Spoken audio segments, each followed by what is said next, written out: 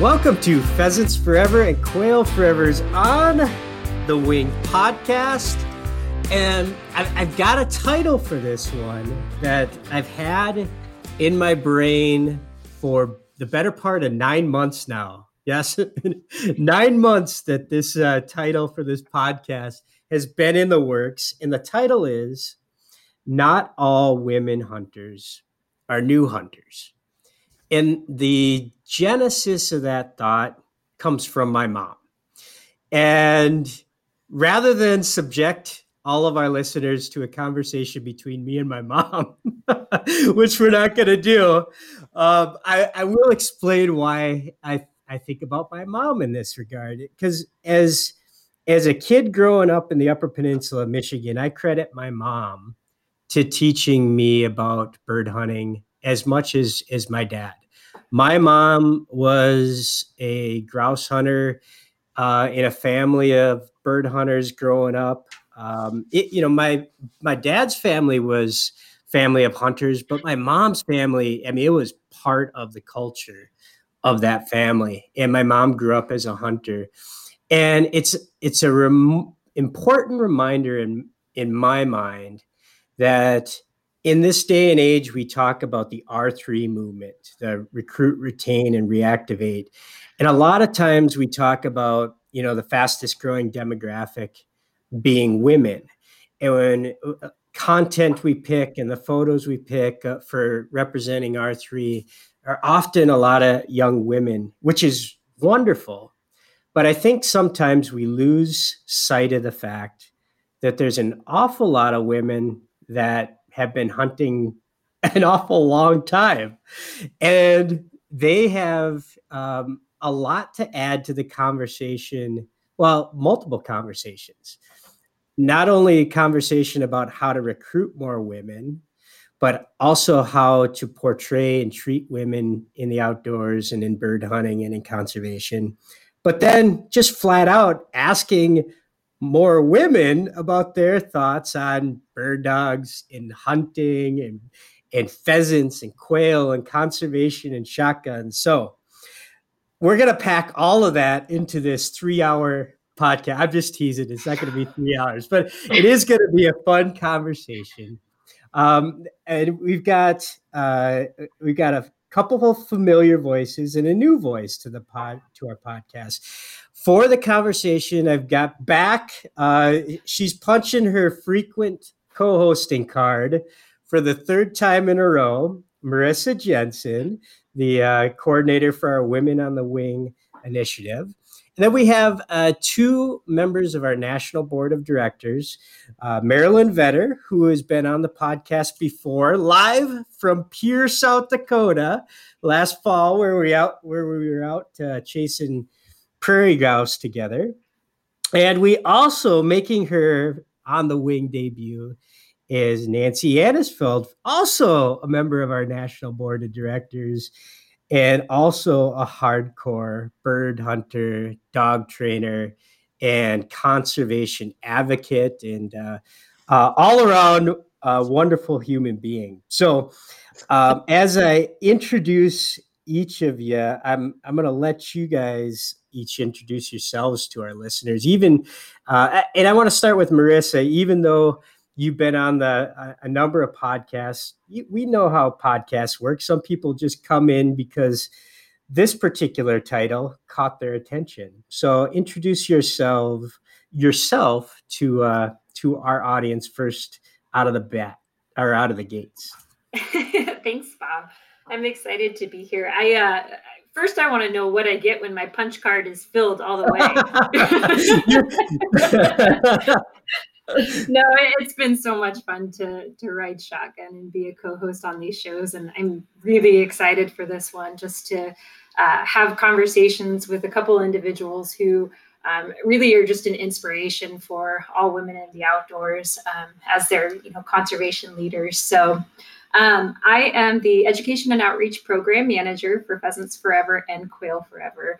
And part of that is helping to coordinate our National Women on the Wing initiative, which is our organization's initiative to provide opportunities for women to become engaged and dynamic conservationists. Everything from landowners making conservation decisions, conservation practices on their landscape, and then our Learn to Hunt, Learn to Shoot events, and even everything like our Women Wine and Wild Game social events, which if you tuned into the last podcast, you were able to listen to Miss Danielle Pruitt talk about an upcoming event that we have. So thrilled to be here and hear a little bit more from Marilyn and Nancy. So if folks want to learn a little bit more about, because I believe this episode is going to run mid-August in front of the Women Wine and Wild Game virtual event. So tease that event for folks that want to learn more. Perfect. I'm so good at doing that too. So August 20th is when that event will take place. And Danielle Pruitt is a contributing editor for Meat Eater. And so she is going to cook a coq au vin. I think I said it right this time. I get the thumbs up. Coq au vin dish for participants so they can cook alongside with her. The event starts at 6 p.m. and women and men are invited to tune in, and it'll last about an hour. And it's possible thanks to our sponsors, Walton's, Pheasants for Dinner, and Pretty Hunter. So we are extremely excited and looking forward to grow that event and hopefully have a round two. If you listen to our last episode, Danielle has a couple other recipes that I'm interested in. So I think we're going to have multiple events just for that reason. Right on. Listeners should go back, after you're done with this episode, go back and listen to the last one with Danielle. Danielle's a wonderful ambassador for the outdoors, for the connection to wild foods, a bird dog lover. And we had a great conversation. If you want to learn more about the event itself, you can go to the homepages of Pheasants Forever, Quail Forever. It's the one of the banners right front and center right now. You click on that and it'll take you to more details. All right, now moving to Marilyn Vetter. Marilyn's been on, like I mentioned, the Fort Pierre episode, but for listeners that didn't catch that one, go ahead and introduce yourself and tell us about your North Dakota roots, Marilyn. You know, I have to tell you, Bob, I have gotten a lot of communications from people about that podcast we did from Fort Pierre, and the resounding response is, why the hell did you tell everyone about your favorite spot to hunt? Because now everyone else is going to go there. Yeah, but it was a fun trip, and we had a great time, you and Matt and Clyde and I. So it was a great trip. So yes, I did. I grew up in North Dakota on a cattle ranch, small grain farm. It was a small family farm that actually is still a working farm. My brother has it. And, you know, I was the youngest of 7. My siblings were deer hunters, really. And my dad didn't necessarily love to hunt. He would go out and plug a deer every year because it was what we supplemented on the table. We were like the original subsistence farm hunters and gatherers. We weren't necessarily, he didn't do it because he loved it. My brothers were deer hunters, not upland hunters. They really weren't. I wasn't exposed to it until I met my husband, Clyde. They were goose hunters. And it was funny, you mentioned your mom, and you also put in our notes of like whether our mothers were hunters. And my mom was not. But my mother also butchered 400 chickens a year. So I don't think she wanted to touch any more feathers than she already had to every year. So, and she also, you know, it's funny when I think about how I grew up, my brothers would go waterfowl hunting and they never once thought to take us with. And so, except one time I had one of my brothers, my brother Elvin, took me with, and I was pretty young. I bet I was maybe 5 or 6. And he never took me again because I wouldn't shut up. And you can't have that when you're waterfowl hunting. So unfortunately, my first exposures to hunting were, I was always responsible with my mother for plucking and cleaning the game, which was not necessarily the most fun part of it. So I was glad to see that I was exposed to it from a much more entertaining and rewarding experience when I got involved and with dogs. And with dogs are what really kept me, because it enriched the experience, and that in a way that I don't know how to better describe it other than it's your holy place. That's a great description. And I do want to circle back to like you got really into bird hunting through your husband. And then there was sort of a next step with dogs. So I want to come back to that because I'm really interested in the motivations component of it. But before we go there, let's introduce Nancy Anisfeld to the conversation as well. Also a member of our National Board of Directors. Nancy, go ahead and tell us about where you're from, where you grew up, and how you became, or when you became, a bird hunter. Thanks, Bob, and hello to everybody. My first time talking here. I grew up in suburban New Jersey, where there was no hunting and nobody hunted, and I didn't know anybody who hunted, and except for one uncle who belonged to a pheasant preserve, and he had German Shorthairs, and we thought all of that was about the funniest thing we'd ever seen or imagined in our lives. You know, he'd show up with a couple of dead pheasants and wearing some funny clothes, and we'd take pictures and put it in the blackmail file, literally. But then when I moved to Vermont and got married to a deer hunter who was a lab guy, and we started learning a little bit more about hunting, and then a pheasant preserve opened here in Vermont, and we heard they had pointing dogs. And we're like, oh, that's cool. Let's go check them out. And it was the first time I'd ever seen a pointing dog work. Now, mind you, this was about 25 years ago. And when I saw, it was an English pointer, and when I saw that dog go on point, it was like, in the instant, my life changed. It was the coolest, sexiest thing I'd ever seen. And it's like, my husband could take his labs and his duck hunting and whatever it was else that he did. And I just knew I had to have a bird dog. And at that point, it was like, I want to handle a bird dog. I want to be a guide. And I immediately thought of getting a short hair because my weird uncle had short hairs. And so I was a little familiarity. And then when I got the short hair and started training and working it, I realized I'm going to have to shoot and hunt, because I can't give this dog what he wants just by saying, waiting around and looking for somebody to take me in the field to let him do what he needed to do. And it was at that point that I learned how to shoot, got into bird hunting, and subsequently my husband said, that's pretty cool. So he got back he got into bird hunting, and the rest was kind of history from there. My mother never hunted. My parents thought I was crazy once I got into all of this. But the only other side note, two notes I would add to it. One, that I was very fortunate in having a variety of careers in my life and able to put them all together at this point as I work through my years of bird hunting, so that I am an outdoor writer, photographer, and I can just be with bird dogs and in the wing shooting world for work as well as for play. Yeah, that's an important note, because our listeners probably have seen your name in the pages of the Pheasants Forever Journal, the Quail Forever Journal, Upland Almanac, Covey Rise. What else am I missing? I mean, you've been writing and shooting photos for a couple of decades now, right? Yes. Yeah. I mean, I've just been very fortunate and had great contacts in all of the wing shooting media. And that would also include Project Upland and Shooting Sportsman and Pointing Dog Journal. The most fun, I'll admit, is that part of my job has been sometimes to have to go to beautiful wing shooting lodges and take photos and write stories about them. And of course, that's not happening these days, but it has been one of the hardships of the job.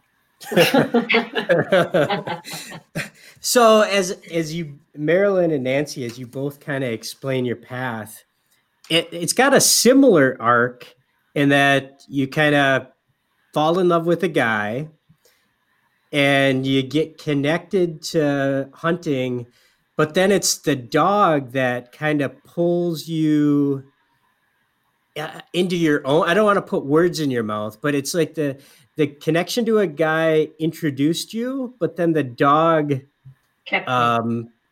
Yeah, it took you to a different level. Is that accurate? For me, it is. I honestly think without dogs, I probably wouldn't have stayed as engaged, because it made me want to get my own gear and my own gun and train my own dog. And it made me chart my own path as a hunter, where when I was just brought along as part of the gang, I always felt like the sober person at the drunk party, that I wasn't really engaged in it. And I didn't have my own dog, my own equipment. I mean, I had all the hand-me-down stuff, all the things that you should never do when you want to introduce someone to hunting, is give them boots that don't fit and a gun that doesn't fit, and clothes that don't fit. And it was, that first year and a half, if I didn't love him, I would have left a long time ago, because it was just not any fun. And, we didn't have dogs. So it was, it just, the dogs are what kept me, because then we were successful and we were getting the game that we wounded. And so it brought it full circle. And I was always a very avid dog lover on the farm. We had, collies and other dogs that we used as the cattle. So for me, I was a dog lover first.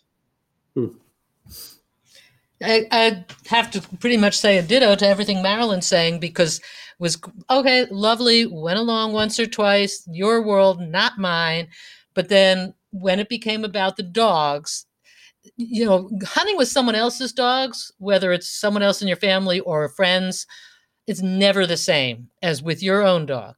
And with your own dogs, it's never the same unless you've trained the dogs yourself. There's so many layers and levels of engagement that it becomes very much your own enterprise and experience. And I think if it hadn't been for the dogs, it would not have happened. Yeah. It's interesting. And the dog component, I think it's important to also mention that you both have long relationships with North American Versatile Hunting Dog Association, one of our great partners.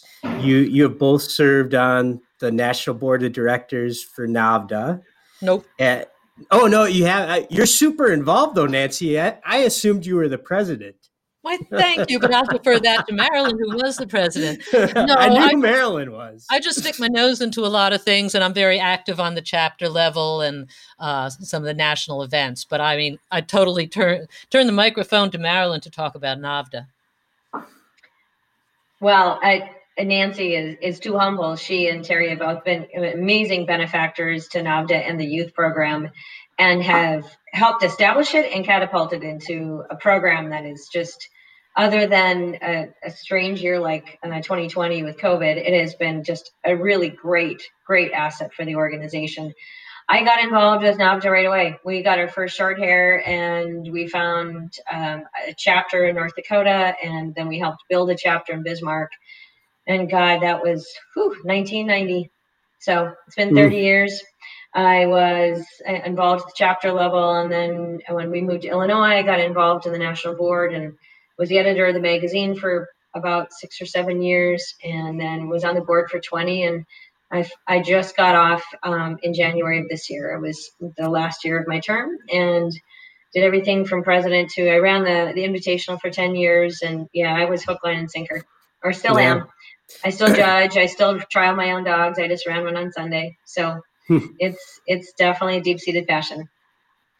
Well, speaking of hook, line, and sinker, I mean, that I mentioned that you're both on the National Board of Directors and have been for a number of years, but you're also officers. Marilyn, you're the vice chair, and Nancy, you're the secretary of the National Board. I mean, this isn't some passing fancy for either of you.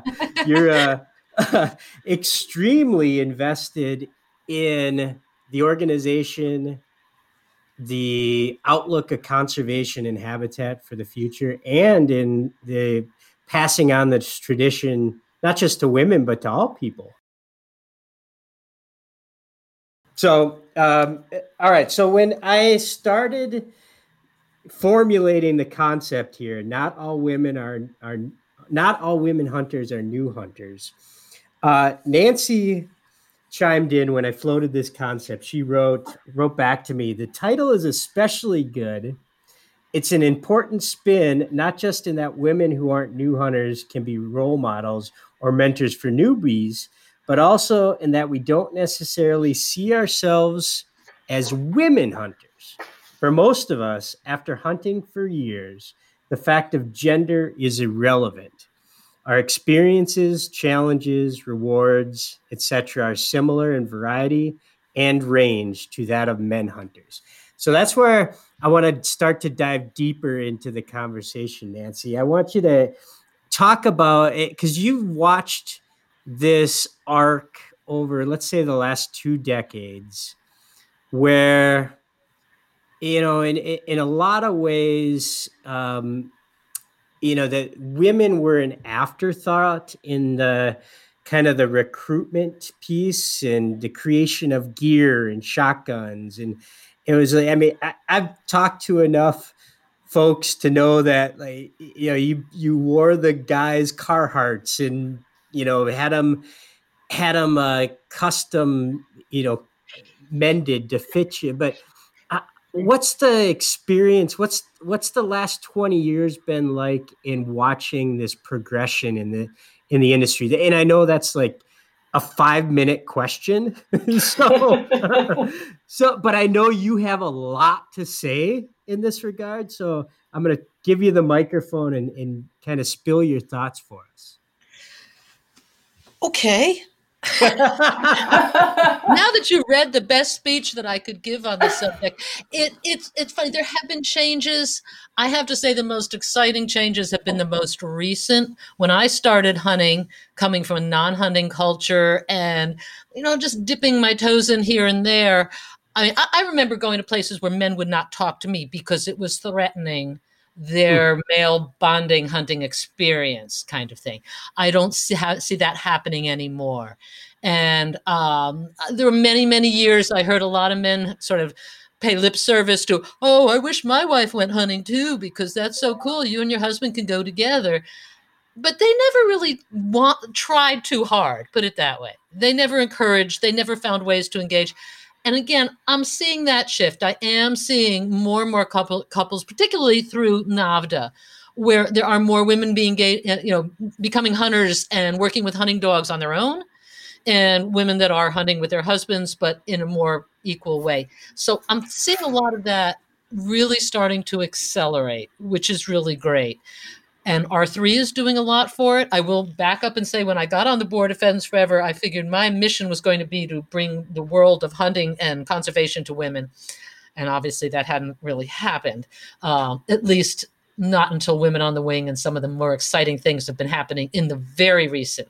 So putting all those kind of changing, accelerating engagement, everything else, the point about not all hunters are new hunters is because we are in a little bit of a dangerous position right now as we're trying to engage more women to over-feminizing the situation to make them feel relevant in it. Okay. And by that, I mean, there are some women that prefer to learn to shoot and hunt with other women they're more comfortable because culturally they never see themselves that way. I know of young girls, and I know you have the Pink and Shrink coming up here in the conversation somewhere, but I know of some little girls that are so excited because they got their first gun and it's pink. And that's great if that works for them because they're, 10 or 12 years old and they're still wanting to be very girly in how they define themselves. However, we run the risk of gender identifying that will end up with 2 parallel universes of hunters, as opposed to all hunters being in one universe. And I do not know any of the women I hunt with, and I hunt with a fair amount of the women hunters I've known, that I'm going to say have anything characteristically different as a group than men hunters. And that's why I see the path we're going towards as normalizing the sense of women as hunters, not as women hunters. We don't go around saying men hunters, and we shouldn't. It should be either. When you talk about people who are anglers, we're not saying women anglers and men anglers or anything like that. So my goal when we get there is when we don't have to say women hunters. And the women that have been hunting for the longest time are the ones who can actually validate that that is a viable reality to be working towards, as opposed to the ones that are new to it and still have to see themselves as women entering a man's world. I see, Marilyn, your head's nodding throughout a lot of what Nancy's talking about. What's your reaction to those comments? You know, I have the same aversion to the pink it and shrink it thing that Nancy does. When I see it, first of all, I don't see it very much anymore. And if I do see it, it is in young girl sizes. I think what I like about it that now is that in the beginning it felt incredibly patronizing because it was the only gear I could find was pink camo. I'm like, for God's sakes, is this all that, it was like, geez, let's just put lingerie there instead. This is what we're expecting you to wear. And where now, what I love about it is that if I want it, I can find it. But it is not the only thing I can find. And that if I wear pink camo, it's because I want to. It's not because I have to. And now it feels like the norm is that my gear is women gear, and it's built for women, but it looks very much like the same gear that Clyde buys. If it's orange or if it's whatever it is for the upland season, I don't feel like I have to look different. I look like a hunter, and so I appreciate that a lot. I think I would say in the last 10 to 15 years, particularly in running dogs in NAVHDA, I would say that I never really felt marginalized as a woman in NAVHDA. I've always felt pretty darn welcome. Maybe the first 5 years, and that's 30 years ago, it was probably a little challenging. There were very few women running dogs. And at that time, there were probably less than 5 of us that were judges. But now it's a norm. You come to a test, I don't judge a test where I don't have at least 1 or 2, sometimes 3 or 4 female handlers. It is part of the process. It's pretty rare I don't judge with another woman over a weekend. So it really has become normalized, I think, in the NAVHDA system, and probably because we really embrace families as a whole. And Terry and Nancy have been a huge part of that by bringing children and youth into that, just like Pheasants Forever and Quail Forever, that we have brought youth into every level through education and involvement. And I think when the family can embrace it, then everyone gets to feel part of the experience. And I think what connects women, I don't know, at least in my mind, women tend to be more connected to the experience and not necessarily whether they got their bag limit. And maybe that's just how we relate to things. And but for me, that's part of it. It's that it takes me back to my childhood. It takes me back to the food chain and connection to everything. And that if I'm going to go out and shoot my game, and it's because I'm going to go home and cook it, and I'm going to get to the whole circle of life, which has been such a huge part of my life as a farm kid, that I just love the fact that it brings it full circle. And I love watching children learn that. And it's been probably my favorite experiences while I don't have children of my own, we've taken dozens of kids hunting and teaching them everything from how to shoot safely to how to pursue game, to how to clean that game, how to cook that game. And here's the liver and here's the lungs and all of those things. It has taught them so much about just humanity and how, as a human being, you should respect everything around you. So for me, hunting is so much more than just my bag limit. Yeah. I'm glad you brought it there, because that's what I was thinking. That's where I wanted to take us, the discussion about it. Because Nancy made a comment that sticks in my head too, that, she talked about how male hunters and female hunters, they don't have different experiences, right? That it's very similar. But my immediate thought is, well, a lot of times what's thrown back at guys is like, oh, you guys just care about your bag limits. And you did make that comment, which the reality is there's some truth in that too, right? Like there's at least the perception that when women are in a group hunting together, there's a different sort of atmosphere or mentality than a mixed group. Is that an accurate assessment, or is it all just come back to individuals? Like I everybody's sort of different in their motivations, and there's bloodthirsty guys and there's bloodthirsty women. Bloodthirsty women. I think part of it is just cultural norms. We force men into a situation where it might be unpopular if a guy felt like he was on this podcast with you to say, I feel like when I hunt, it connects me to Mother Earth. And they might feel like weird about that, which is unfortunate because probably lots of guys feel the same way. But I think that's just part of the cultural norms in general, that we force men into situations where they have to feel like they're competitive, and hunting is bravado and all those kinds of things that honestly, I hunt with mostly guys, and it's pretty rare that, they're high-fiving each other after. That might be what you see on Sunday mornings. That is not, first of all, you're not welcome to hunt with us if that's what your attitude is going to be, but I don't see that. I feel like that's all kind of just make-believe. I don't experience that. Well, and it makes me think about, we mentioned it on a previous podcast, but about 2 years ago, I met a young man who is a very well-known chef in Nebraska that didn't grow up hunting. And he had this fear.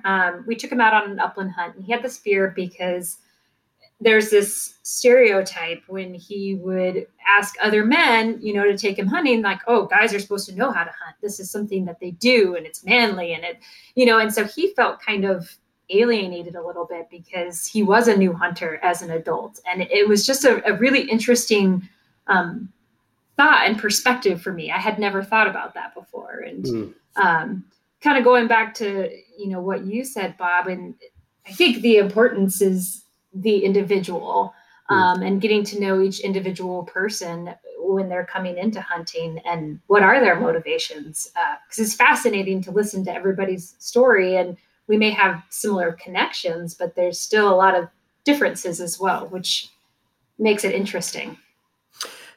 So as we talk about those motivations, and Marilyn and Nancy, you have similar pathways we talked about, like met a guy, but got hooked when the dog was in the piece. It came into the picture. We've talked with Marissa's pathway, and kind of food was the path, and then the dog hooked Marissa. Is there a trend that you see that's most prevalent, or is it like, like everything else in the world that, it's to each their own, and it does come back to individuals, and dogs are going to be for some, and kids are going to be for others, and food's going to be for some. It's adventure for others, and habitat. Is there any trends that you can point to, or is it all going to be an amalgamation? I would say an amalgamation.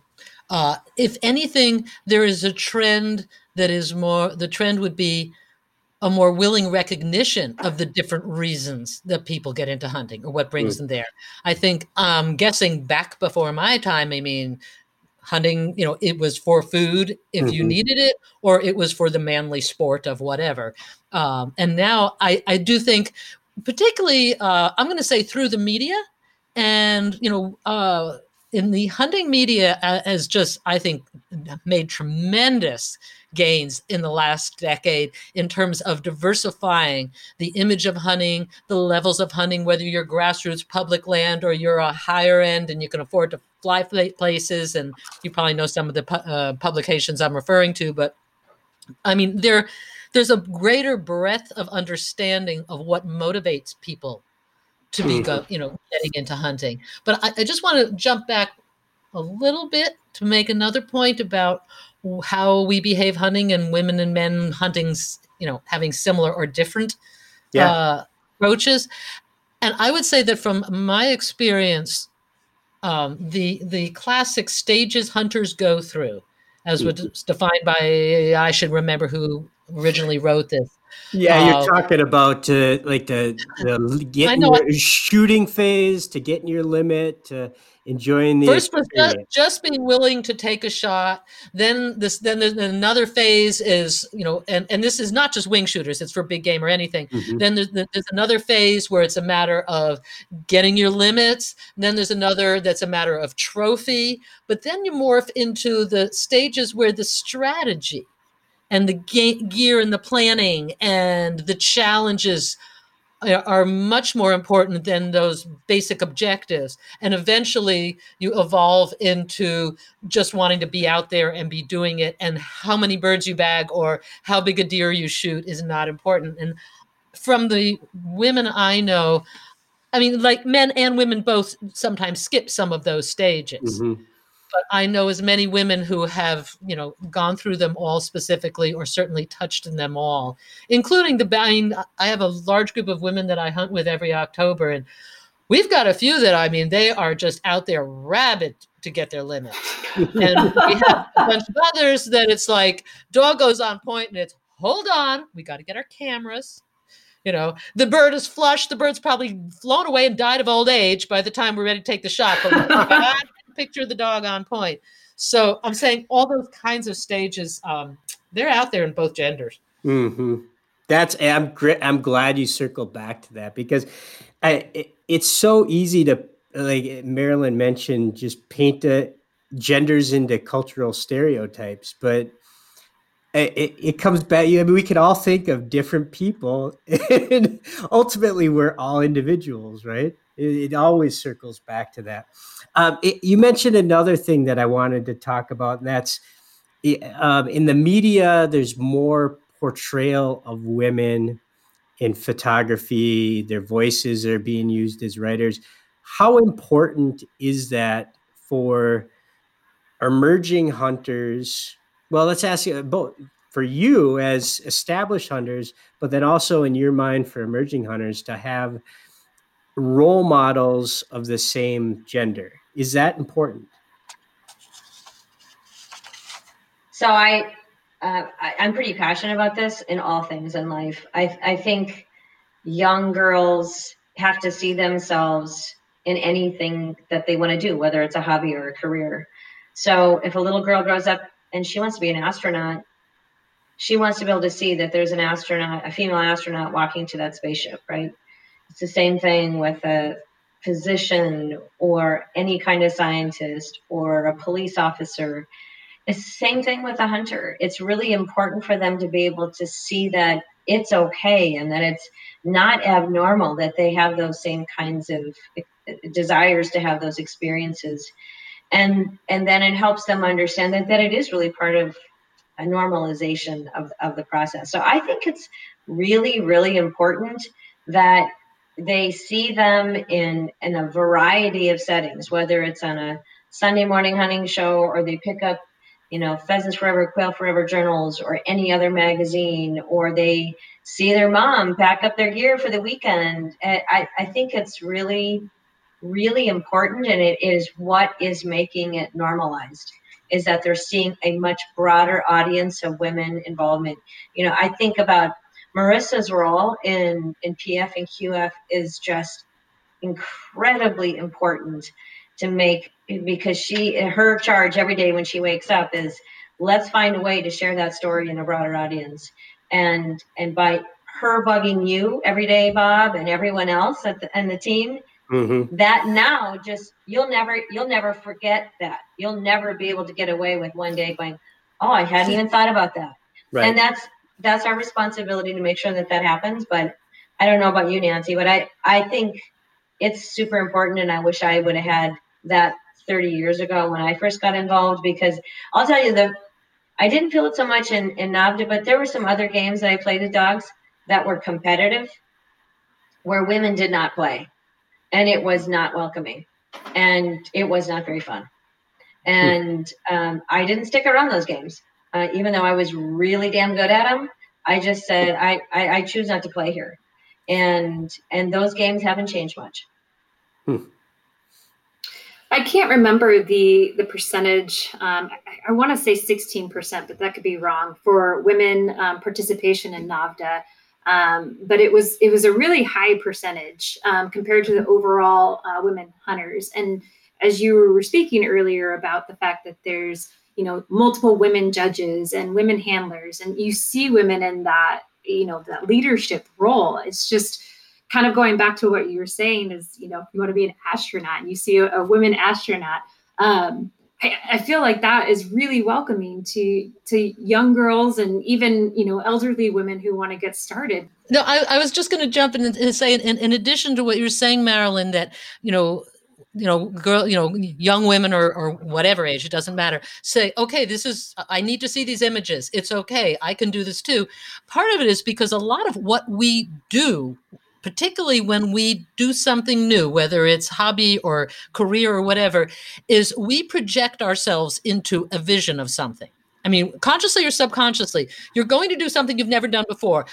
You might be nervous because you haven't seen yourself in that situation. How will I do? What will I do? Kind of thing. So all these images of women and images and voices that are now getting out there are allowing newer women to say, yeah. I mean, when Marissa, we have these great pictures of you, hunting and stuff like that on social media. And it's like a lot of women can look at this and say, well, yeah, okay. I could be that person wearing that vest with my arm around a dog and that bird and, all of that.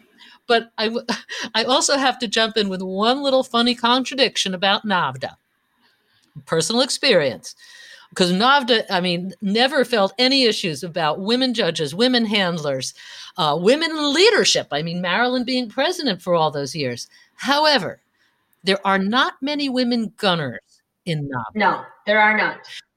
And that's the only place I still get it. I'm trying to think of a polite way to say these sort of things where I get incredibly sexist comments. I've been a gunner for the Yankee chapter. And for people who are not that familiar with NAVHDA who might be listening to this, it's simply when we are training, when we are testing, each chapter has approved gunners, people that are very, very safe handling and don't have to be a great shot, but an adequate shot, who go out there. We don't let everybody handle live ammo and shoot over all the dogs kind of thing. And I have had, and it's interesting when I have had these comments, because talk about putting pressure on you. Like, oh, well, you're the prettiest gunner in the field. Excuse me, are you looking at that guy's legs? Why are you looking at me and how I look out here? And the other one, I even had a judge once say to me, I've never had a woman gunner before. And it was a female judge, by the way. At which point it was like, oh, great, give me more pressure. I'm going to miss every single bird today. There's not even a question. And so it's just interesting that, our work is never done kind of thing. That you are right. I don't know why it is. Because, not all NAVHDA people hunt. A lot of them just want to train their dogs and let them fulfill their potential. But majority of them do hunt. And I find it surprising that in that one arena, it hasn't caught up yet. Maybe, Marilyn, you've got some guess as to why. I don't know. I think, it's intimidating. And people don't want to put up with the snide comments, right? Of like, if you miss a couple, there's lots of guys I know that are great shots that won't gun. Because they don't want a handler saying, hey, if you miss a couple birds, they're going to give you a hard time about it. It's probably the one last place that you're right, we need to be more of a role model. I can tell you for the hundreds, thousands of dogs I've judged, I have never had a woman gun at any test. Wow. It's incredible. So as I think about this and projecting through the Pheasants Forever and Quail Forever world, we have, let's say roughly 3 to 4% of our members in the database are women, whereas our social media following, people in Facebook and Twitter, and Instagram, it's in the 12% range. So 3 times as many women are following us on social media than are actively part of the organization. So clearly we have some work to do as an organization to better recruit women. What are some of the suggestions that you might have for where, that you used some NAVHDA examples where NAVHDA could be more welcoming or inclusive. but we have some work to do ourselves. What are some of the thoughts from a Pheasants Forever and Quail Forever? Maybe not even just from a national perspective. Maybe there's some suggestions for even at the local chapter level. Any thoughts on that regard? Well, one of them is one that we talked about this week on our strategic planning committee, is that when I first got involved, we did a family membership, but the magazine always came to the house just under Clyde's name, and with NAVDA. And we changed that so that you could have a spousal membership. And I even though I didn't necessarily need my own magazine, I had my own identity. And I think that is probably where we forget women if we join as a family, the women's identity oftentimes get masked behind, if they have a partner, behind that partner's name. And so they don't ever really feel like they have their own individual connection to it. So, and think the other thing is that chapters is where it has to start. It has to start at the grassroots. Don't have the women come to, if it's a cleanup day for a field, or if it's an active planting day or a burning day, don't ask all the guys' wives to bring food and that be their role. Because that's typically what always happened in my early years of NAVDA was, well, yeah, I can bring lunch, but so can he. He can stop at County Market just as good as I am and can buy a salad and bring it. So I think it's really, really intentional involvement to create impact. If your intent marries your impact, you will actually have that impact. And so I think chapters have to think about it. How can I reach out to Mary Jo and not be condescending and say, hey, we're going to have a cleanup day on Saturday. Can you come out? Can you bring lunch? It's, hey, can you bring your gloves and your boots and help us work together? And by the way, can the family bring something to contribute to a lunch? Mm. You know, kind of going in the same direction as far as, you know, R3 goes. And I know I say this a lot, but I'll still, if you're new, recruit, retain, and reactivate. You know, when we're looking at Women on the Wing initiative within the organization and knowing that all, you know, women hunters aren't new hunters, what are ways that we can engage more women in those leadership roles as mentors during some of our events? You know, how can we recruit more of them to kind of help us continue to normalize women in that space? I think, Marissa, one thing that comes to mind, and I'll use the example of the Women, Wine, and Wild Game event I held in Maine last year. And just as a side note, it's looking at, I mean, we're in Maine. I live in Vermont and Maine. We don't have pheasants and we don't have quail, but I got a nice circle of Pheasants Forever members going here. And what it is, I think one of the ways you can get them involved and involved towards more leadership is to encourage what you've already started, but maybe more emphasis on Women, Wine, and Wild Game, Women on the Wing, you know, responding to what you've got to work with demographically and in different regions. So when I did my event, I looked at, I thought, well, how am I going to get these people? They're all ruffed grouse and woodcock hunters. How am I going to get these women interested in Pheasants Forever? So I appealed to them as hunters. And right. Yet they were not really yet seeing themselves as hunter conservationists, even though they a lot of them belong to Ruffed Grouse Society, which is, you know, inevitable being in New England, we're Ruffed Grouse territory. But an awful lot of them, it's because the husband, you know, the primary hunter in the household was a member kind of thing. But when I opened it up and I said, hey, you know, this, I'm not giving you a sales pitch for Quail Forever, Pheasants Forever. I'm giving you a sales pitch as a hunter to be a conservationist. And you're already a conservationist. You just don't know it. Sure. Right? You know, helping conservation through your license sales, you know, license purchases, through your hunting gear purchases. And a lot of them knew nothing about Pittman-Robertson Act. And there were all kinds of things. And all of a sudden, at the same time that I was showing them you're already doing this, I was helping them see that there is a much more significant role for them as women hunters in being women who are hunter conservationists. Mm-hmm. So my thought, I don't think I'm expressing very well, is to really encourage people around the country to look at what you've got and where you've got it, and build on that resource. You're exactly right, Nancy. I think we make it maybe ourselves.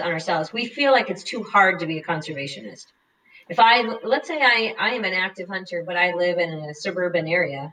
I don't know how I could be a conservationist. I don't have a tractor. I don't have a planter. I don't have all the equipment. I don't have a tract of land. I think it's a little bit like introducing people to hunting. It's introducing them to conservation. So you're right, Nancy. It's already telling them you already are by default. And here are some easier ways to get involved and bring them with. It's that, taking people under their wing and finding, even if it's just planting pollinators, whatever it is, little things that they can do to make it incremental in their life.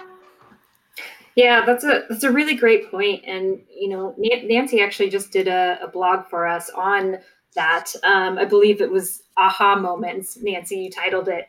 And the connection of when that happened with these, women who have hunted for however many years, but then it was that light bulb moment of, oh, I'm a conservationist as well. And, that's really great point from both of you on, how to make those connections with them from the beginning, that you are a conservationist, and it's not necessarily as challenging or daunting as we might think it is, by simply purchasing a license or a duck stamp. We're all in it together. We're making a big impact. And you actually just used the word I wanted to hit on, was impact. One of the reasons that we need to probably be more proactive in this is that women are massive owners of land. And we have to really be cognizant of that. Women tend to live longer. So if they're in a relationship and their partner passes, and if they don't have children, they have massive tracts of land that can be donated or can be even given to like state game and fish or anything that they want to, that can end up being an open territory for people to use. They oftentimes are the oldest living sibling in a family, and they end up with these massive tracts of land that if they don't ever see themselves as a conservationist, the default is I can either sell it or I can lease it to farming, and which is fantastic if that's what they choose to do. But if they want to leave it for conservation and habitat, they don't even know it's a possibility until we really salt that thought in their minds. Yeah, and just when we talk about the Women on the Wing initiative, we have a whole program specifically designated to that with our conservation outreach, knowing that there's more and more women landowners that they live longer usually, and helping them make those conservation decisions. And so even if they do continue to own and farm that land, that there's a higher likelihood that they're going to incorporate wildlife habitat into that landscape. So lots of exciting stuff. Well, also, Marissa, while we're on Women on the Wing, let's go for the third pathway. And that is just engaging more women hunters, but also and we had talked about this a little bit on the board too, the concept of women's Pheasants Forever chapters. And using Women on the Wing to start some women's chapters. And I think that is another thing. It's very exciting, but it's also an incredible opportunity to sort of leapfrog over that concept to the normalization, in the sense that, do we have to have it be a women's chapter, or is it a Women on the Wing chapter? And there's a big difference, because a Women on the Wing chapter can have men, they can have sons, but maybe there's just a little extra spin in that chapter that's working to engage more women hunters. So I think, there's incredible opportunities. And as I also said, if anybody would like to read my current article, conservation column in Covey Rise, little plug for Covey Rise there. They asked me to write about some of the women's programs. And, a lot of the conservation organizations are the ones stepping up to getting more women involved, which is very cool. And of course, there are non-conservation hunting clubs and organizations that are doing the same. But I will say that Women on the Wing is the one I've seen that's really really doing it. I mean, it's not just duplicates of Let's Learn to Hunt kind of thing. That Pheasants Forever, Quail Forever has really looked into what we need to reach women and what are the resources and the potential out there. And the whole Women on the Wing project is just so exciting that it just knocks me out. I couldn't agree more. The last two Pheasants Forever, or the Pheasant Fest, and the events that were there, the energy in the room was just phenomenal. It really was amazing. Well, and I think those events have been so great in the initiative because there's women leaders that, like both of you, that have helped just generate ideas and excitement around this. And, all of the staff and chapter volunteers that were hosting events and kind of creating Women on the Wing before it was Women on the Wing has really just helped all of this blossom. So it's just so exciting. And, Nancy, going back to some of what you said with the chapters, I love to use the word women's focused because, that way, knowing that individuals are unique and we all have different motivations, then it can be all women. It can be women and men. It can be, you name it. It still has the excitement with trying to, recruit more women, but then you can kind of tailor that depending on what you want and feel comfortable with. And, I think that it's helped individuals find that space where they feel welcome, whatever that space may look like for them. Really good points. We touched on earlier that there was, we talked about the Pinkett and Trinket phase of this. And I circle back to that because there's still elements that the language we use is so important. And Nancy has always been a really good sounding board for me in particular. Like I remember a conversation around the word huntress once before. And so I'd like, Nancy and Marilyn to talk about some of those words. Like I think they've been used historically maybe for good intentions, but they end up actually alienating folks. So maybe explain your reaction to the word huntress, Nancy, and then we can expand from there. You're like flirting with my soapbox here. Okay, just starting with the basic concept that language defines our reality. Mm-hmm. Okay, it's like Eskimos, Inuits, or natives have 27 words for snow, and we've got 3. Or people will say that's a duck, but until you know the species of ducks, you don't even really see them differently. And I mean, it is a well-supported concept that a lot of our reality is defined by the language we use. So when we use gender-biased language or gender identity language, we are, in essence, running the risk of influencing how somebody perceives. So a huntress is always going to be female. And even though we're saying here we're applauding and we're trying to, increase the numbers of women hunters, every time we say huntress, instead of calling them a hunter, whether they're male or female, we are calling attention to the fact that it is a woman. I mean, we got rid of stewardess in favor of flight attendant. There's an awful lot of arenas in which we are selecting gender neutral language, and in the drive to finally at some point find normalization of the woman as a hunter, as an 50% as much of a hunter as a man can be a hunter kind of thing, eliminating words that are specifically calling attention to that, we could go a long way, along with using non-gender specific pronouns. I've had debates with a lot of people, women included, about this. But if we write every single article about hunters and say he, him, he, we're not going to see women in that space. So if we say he or she, or we just refer to them in the plural, there's a lot of strategies. Okay, I want to change the conversation away from the recruiting women hunters and marketing towards women. And I want to get your thoughts on all things related to hunting. The first piece I want to go to is we touched on this earlier about gear and shotguns and how 10 or 15 years ago, women had to sort of adapt male oriented shotguns and gear. My perception is things have come quite a ways. Have they come? Are they where you want them to be, or is it still darn tough to find women's hunting pants? Is it still tough to find, a shooting shirt that fits right? Hunting boots for women that are legit. What's your perspective on where we've been and where we're going from gear perspective? Well, you hit on my pet peeve is pants. Because if there weren't hiking pants available from some brands, I wouldn't have pants.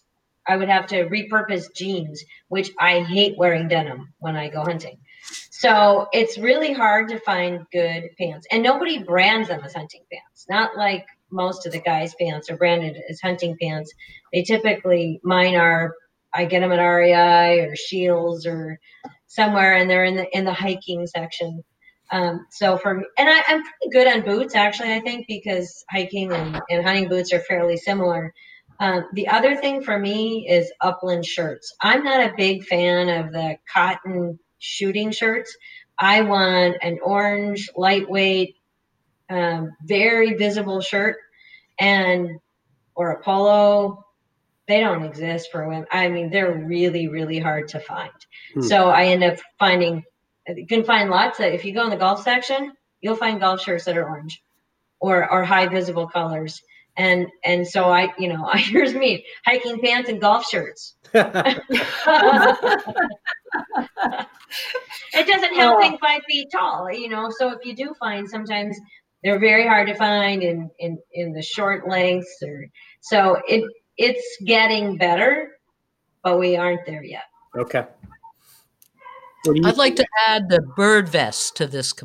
And the problem is that's where the shrink it came into the pink it and shrink it. An awful lot of bird vests, if they were going to make them for women, they took the same vest, but in order for it to be tighter around your body, the bird bag shrunk.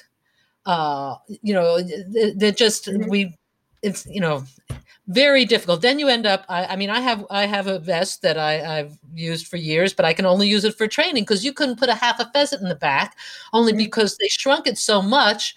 There's no space for a bird. Hunting vest is another one. There are more options out there, but I generally wear one that's got several safety pins.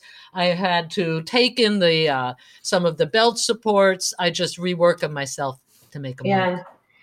There was one that used to sell in the store, PFQS store, that I don't want to say, is it Wingworks? That they make every vest, man, woman, or child, by your measurements. Yep. And that for me was rock solid. When they accidentally put my vest on, they're like, "What is this?" It's like the scene from Tommy Boy, fat man and a little cup. And because they're like, "Whoa, this thing it's 18 inches long." I mean, but it fits me perfect. Okay, I got a couple suggestions. Going to the bird and light vests have the most adjustments on them to be the most flexible. So the Browning bird and light vest. Browning bird and light vest. In hunting pants, one of the things, just a side note for some of my familiarity with hunting retailers, one of the problems with finding upland hunting pants is that we are a fairly small market, and therefore it's not a real high profit margin or a large enough customer base. And given that women tend to have more variety in our shapes, it's a very difficult thing for a retailer to carry or a manufacturer to produce. To that end, I think we mentioned Carhartts before. The 511. 511. Yeah, those are great. The what is it? Fjall I don't know how to say it. Fjallraven pants. Fjallraven. Fjallraven. Those are good. So it's kind of going outside the hunting market into the hiking outdoor market that has helped a lot. Yeah, theirs are pretty good. Their shirts are good. The 511 shirts, and Kuhl, Kuhl. I buy almost all my pants are made by Kuhl, and because they carry super lightweight for when I'm dog training in the summer, to some really thick insulated ones that I can wear in December, and I can layer them with long johns and things when we're bird hunting in North Dakota in December. So I've had really good luck there. They just don't think about things like belt loops and stuff like that, so that, like, they make some really great pants, but then I get them and I'm like, oh damn, they don't have belt loops. How am I gonna wear my chaps? Stuff like that, it's like, so then I'm like wear a belt around my waist and chaps, and it's like, it's really, so sometimes you still have to make do, but by and large their pants work pretty well for me. The 511 pants, those were my very first upland pants. Those were fantastic. And then recently I was able to get a pair of the new Browning women's upland pants, and they were pretty similar as far as like the fit went. And I just love those pants. I've bought a couple more pairs now, so that if I go on multiple day hunts, nobody has to experience me wearing the same pair of pants for multiple days. But chaps are always good too. Yeah, but it's tough to find, good pants. And Nancy, that's a great point too. I mean, it's the fastest growing demographic, but at the same time, it's still a pretty small percentage. And so, I try and keep that into perspective when I get frustrated when there's not a lot of gear available. But hopefully, as we continue to grow more women in that outdoor spaces, the retailers and the companies are only going to be more encouraged to just continue to develop more gear that fits us, and hopefully soon. Nancy, you have the magic wand to create a day to go bird hunting wherever you want in the world, with whomever you want in the world. What's your magic? Where's your magic wand going to take you? What's your perfect bird hunting experience? Well, I'd have to answer it with something that I've already done, because I can't say it would be perfect if I haven't been there, because I don't know if it would satisfy my imagination. How's that for an answer? I would go back to the big island of Hawaii. Oh, 12 species of game birds that were all imported in the 1800s. They have no predators. Their only issue is water. It's on the dry side of the island. And it's just a mind-blowing experience. I would like to do that again. Assuming it could be done as perfect as it was the first time and second time that I did it there. It's amazing. Did you do that for a story? No, I did write about it afterwards. Had friends that were guiding in Alaska, and they got a gig guiding in Hawaii. And we went there. They had their English pointers there. And it's just, you're hunting in short sleeves. You can hunt in shorts. You're looking across at Maui or whatever. And the dog would go on point, and you would not know if you would get a pheasant, or you would get an Urkel Franklin, or you'd get some quail. I mean, they are mixed all over these islands. It's just, and they're all wild, completely wild. So I was thinking you might say ptarmigan hunting in Alaska, which is really high on my wish list. I wasn't expecting Hawaii. Nobody does. Well, ptarmigan hunting is great. To give me a little hit, because I need one, tell me about ptarmigan hunting in Alaska. You gotta like to walk, and you gotta have legs like shock absorbers, because you're on the tundra, and it's that spongy, lumpy, awful stuff. But you get out there, and when you hunt ptarmigan, at least where I was hunting, the population where I hunted has crashed. It crashed a couple of years ago because of a mild winter, and it's being built up. But there is still plenty of ptarmigan hunting, and Alaska's a big spot. But it's so exciting because when you see them, when the dog goes on point, you start to see movement, and it's like this blotchy reddish moving across the tundra, which is green and reddish. And then all of a sudden they flush and they have white wings because they're transitioning into the winter. So that when they come up, you've got this flock covey of white wings, and they tend to always fly. They're not like quail; they're not going to like zigzag over your head and fly in spirals around you. They flush away, and it's pretty spectacular. All right, Marilyn, you got the magic wand. Where are you going to take us? Can I go back in time? Sure, you could go. This magic wand, wherever you want.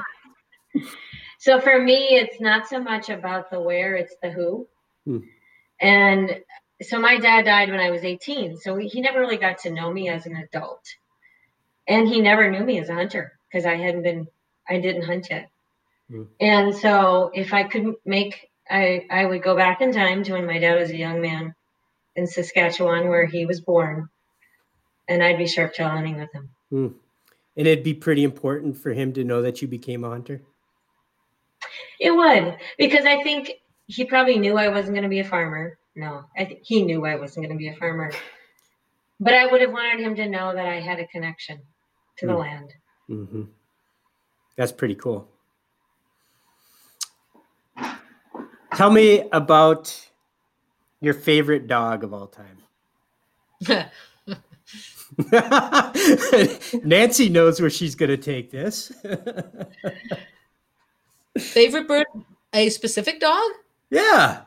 Oh, I'm just laughing because, I mean, obviously Marilyn and I are going to have to say short hairs if we were talking breed. Well, yeah. No, my favorite bird dog was a dog named Rimfire, who's not around anymore, but he was my first Navda dog. And, there's just some dogs you can't even explain it. We were a really cool hunting team, and he'd do some things I frozen in my mind is the day we were hunting, a little bit of snow on the ground, and he's working scent, and he pointed and he's working some scent, and I could see the grouse tracks. The only problem is the grouse tracks were going the other direction. And so Rimfire works his way down, and then all of a sudden he stopped and he looked at me with the equivalent of somebody who like slaps their forehead like, duh. And he turned around, tracked all the way back, locked on point, got the bird. It was just so cool. And we had so many moments like that. It's very fun. I could picture Rimfire. I'm like Rimfire in a lot of ways. Dope. All right, Marilyn, what dog comes to mind when you hear Nancy's Rimfire story? It's for me, this is easy, boy. This was going to end up being a much more sentimental trip for me than I anticipated. But I've had, as breeders, Clyde and I have had a lot of pretty amazing short hairs. But one that comes to mind is a dog named Sonic, and she was just as close to perfection as probably any dog I'm ever going to own. She was spectacular to look at, honest on game, honest with dogs. She was flawless. And I remember every time I ran her in a test, the judges would remark at the end, they'd be like, wow, I just have nothing to say. She's just amazing. Wow. And she just was the whole genetic package, and a spectacular mom to her puppies. Loved it. She was just, she was pretty amazing. And she created some incredible puppies. So I get to run. I now have her progeny that I get to still hunt with. So her memory still runs strong for me. And what's her progeny's name and how old? Tris, she's 5, and we just ran in utility on Sunday again. So cool. And, how'd you do? I got a $199 prize one, and I've got a little 5-month-old puppy out of her. That's Sonic's grandson that's running around, and he's pretty damn special. Cool. What hunt are you most looking forward to in the 2020 season? All of them. Good answer. How As long many? as How many are I'm there, not here, Nancy? as long as I'm not here and I'm not washing my hands and I don't have to wear a mask, I'm gonna love every. Good points. We every year Bob, we go to the grasslands in South Dakota, and for me, I think particularly this year is going to be really special to have familiarity, but also just away from where I am every day right now, just sitting in my house working in front of a laptop. To have that wide open space and some freedom right now would be pretty spectacular. I'm excited. So women that are listening, that let's say they do want to, that they are that new generation that wants to get involved. What's the one bit of advice that you would give a new female hunter that's maybe a little intimidated getting started? I would say actively seek a mentor that you think you could stay connected to. I judged this last weekend at a dog trial and at a NAVHDA test, and there was a young woman who ran. It was her very first short hair. It was her very first test, and I gave her my name and my email and said, reach out. I'd really like you. You've got a knack for this. You are I could tell she was a hunter. I'm like, so I hope she does. So even if you are a little hesitant to reach out to someone that might even be a stranger, I would say, hey, reach out to me. I don't care, to Nancy, to others that have do it. Because even if we don't live in your area, we might know somebody who does. Build your network.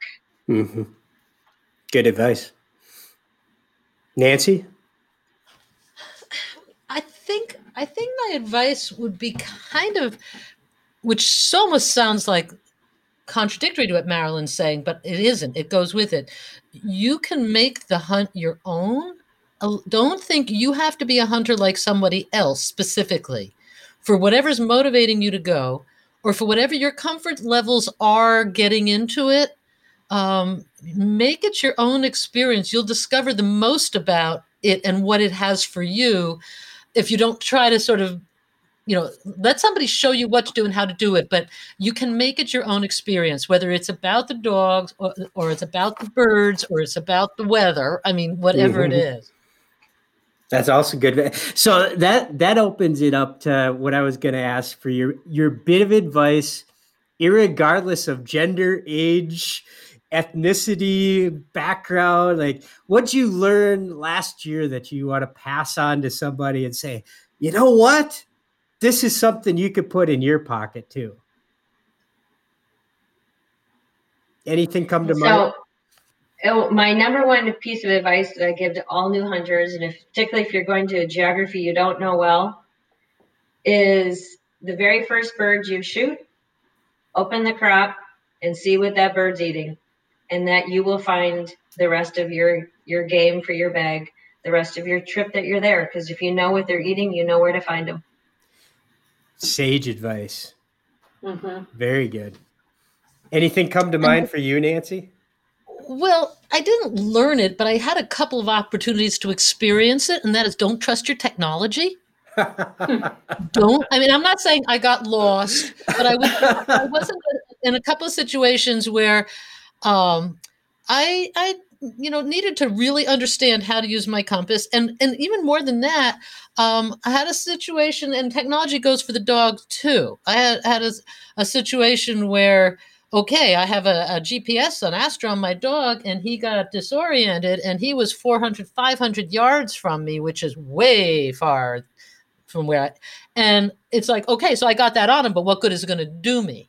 So there's a matter of, I guess I just had reinforced in my mind that I need to constantly pay attention to sort of my own elemental skills with my dog and with myself. I would take that advice heartedly myself, because I have those same challenges for sure.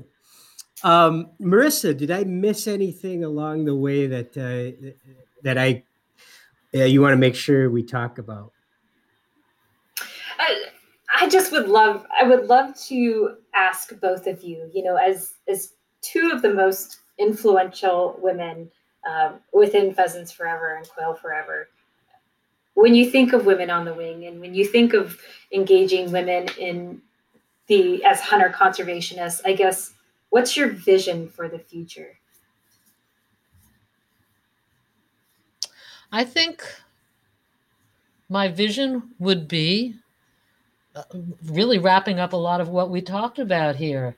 That my vision for the future is that there will be as many women engaged in hunting and conservation as there are men, but not as a goal to match numbers, but as a goal because we need more hunters, we need more conservationists. And I think that my vision has the women coming into conservation as bringing to it something that we're not even guessing at. Mm-hmm. I like that. Yeah, I don't think I have anything that different to say other than I would hope that we can create a welcoming ecosystem where women can maybe come in as novices, but leave life someday as experienced, confident conservationists that are proud in their own right for what they've been able to leave behind. And maybe for them to find that aha moment that Nancy talked about and be surprised sometimes about how much of an impact they can make, because I think we oftentimes underestimate the impact that we can lend to conservation and habitat because it feels so big. But if we all do a little part, we are big together. I love that. We're all big together. Yeah, very fitting question and answers to close this episode of On the Wing podcast. Marissa, thank you so much for riding shotgun once again. Another punch on that card. You're gonna have to take over next time. I don't know about that, Bob. Nancy, Marilyn, not only thank you for participating in this episode, but thank you for being leaders within the organization, volunteering your time. I don't think people recognize how much time that you give to the organization as volunteers with the National Board of Directors. And it's not a once and done sort of thing. You're both working on multiple years, and you're also serving as committee chairs and chairs, really high executive levels in the organization. So on behalf of all the employees and the team, thank you for how much time, expertise, and knowledge and patience at times that you've given all of us for this organization. It's really, really appreciated. It's truly an honor. I feel very much the same. And thank you, Bob and Marissa, for everything you're doing here. If there was one thing that I'd want to remind people about is that sometimes this mission that we're on feels really daunting. Mm-hmm. And what I feel right now is really hopeful, because even in a world where people are experiencing so many difficulties in their own life, one of the most recent polls I read was that 70% of people still want to think about sustainability. Hunting isn't just about what people want it to categorize us as this is our experience. It is really a deeper connection. And I think when people see it from that perspective, they can then see themselves in it much later in life than they maybe ever thought they could. So I'm just really hopeful that people will continue to find, whether it's hunting or conservation, as part of their life in a deeper connection to all of the world around them. Yeah. How's that for putting a bow on this podcast? Very well said. I got goosebumps. Beautiful. Marilyn, Nancy, Marissa, thank you very much. It was entertaining and super educational, and I think on many levels inspirational too. So really, really enjoyed it. Thank you. Thank you very much. Thank you. All right, folks. If you're not yet a member of Pheasants Forever or Quail Forever, we want you to first consider our virtual Women, Wine, and Wild Game event coming up. You can find it on the home pages at pheasantsforever.org or quailforever.org. If you sign up for that, it's $40. It comes with access to the event and your choice of a Pheasants Forever or Quail Forever membership. So it's a really easy way for you to attend, become part of the virtual community, get involved in the conservation mission. And like Marilyn said, it's not daunting. It's a really easy way for the door to open and for you to walk right on through. So please get involved. Pheasantsforever.org, quailforever.org. I'm Bob St. Pierre saying always follow the dog. Something good will rise. Thanks for listening, folks.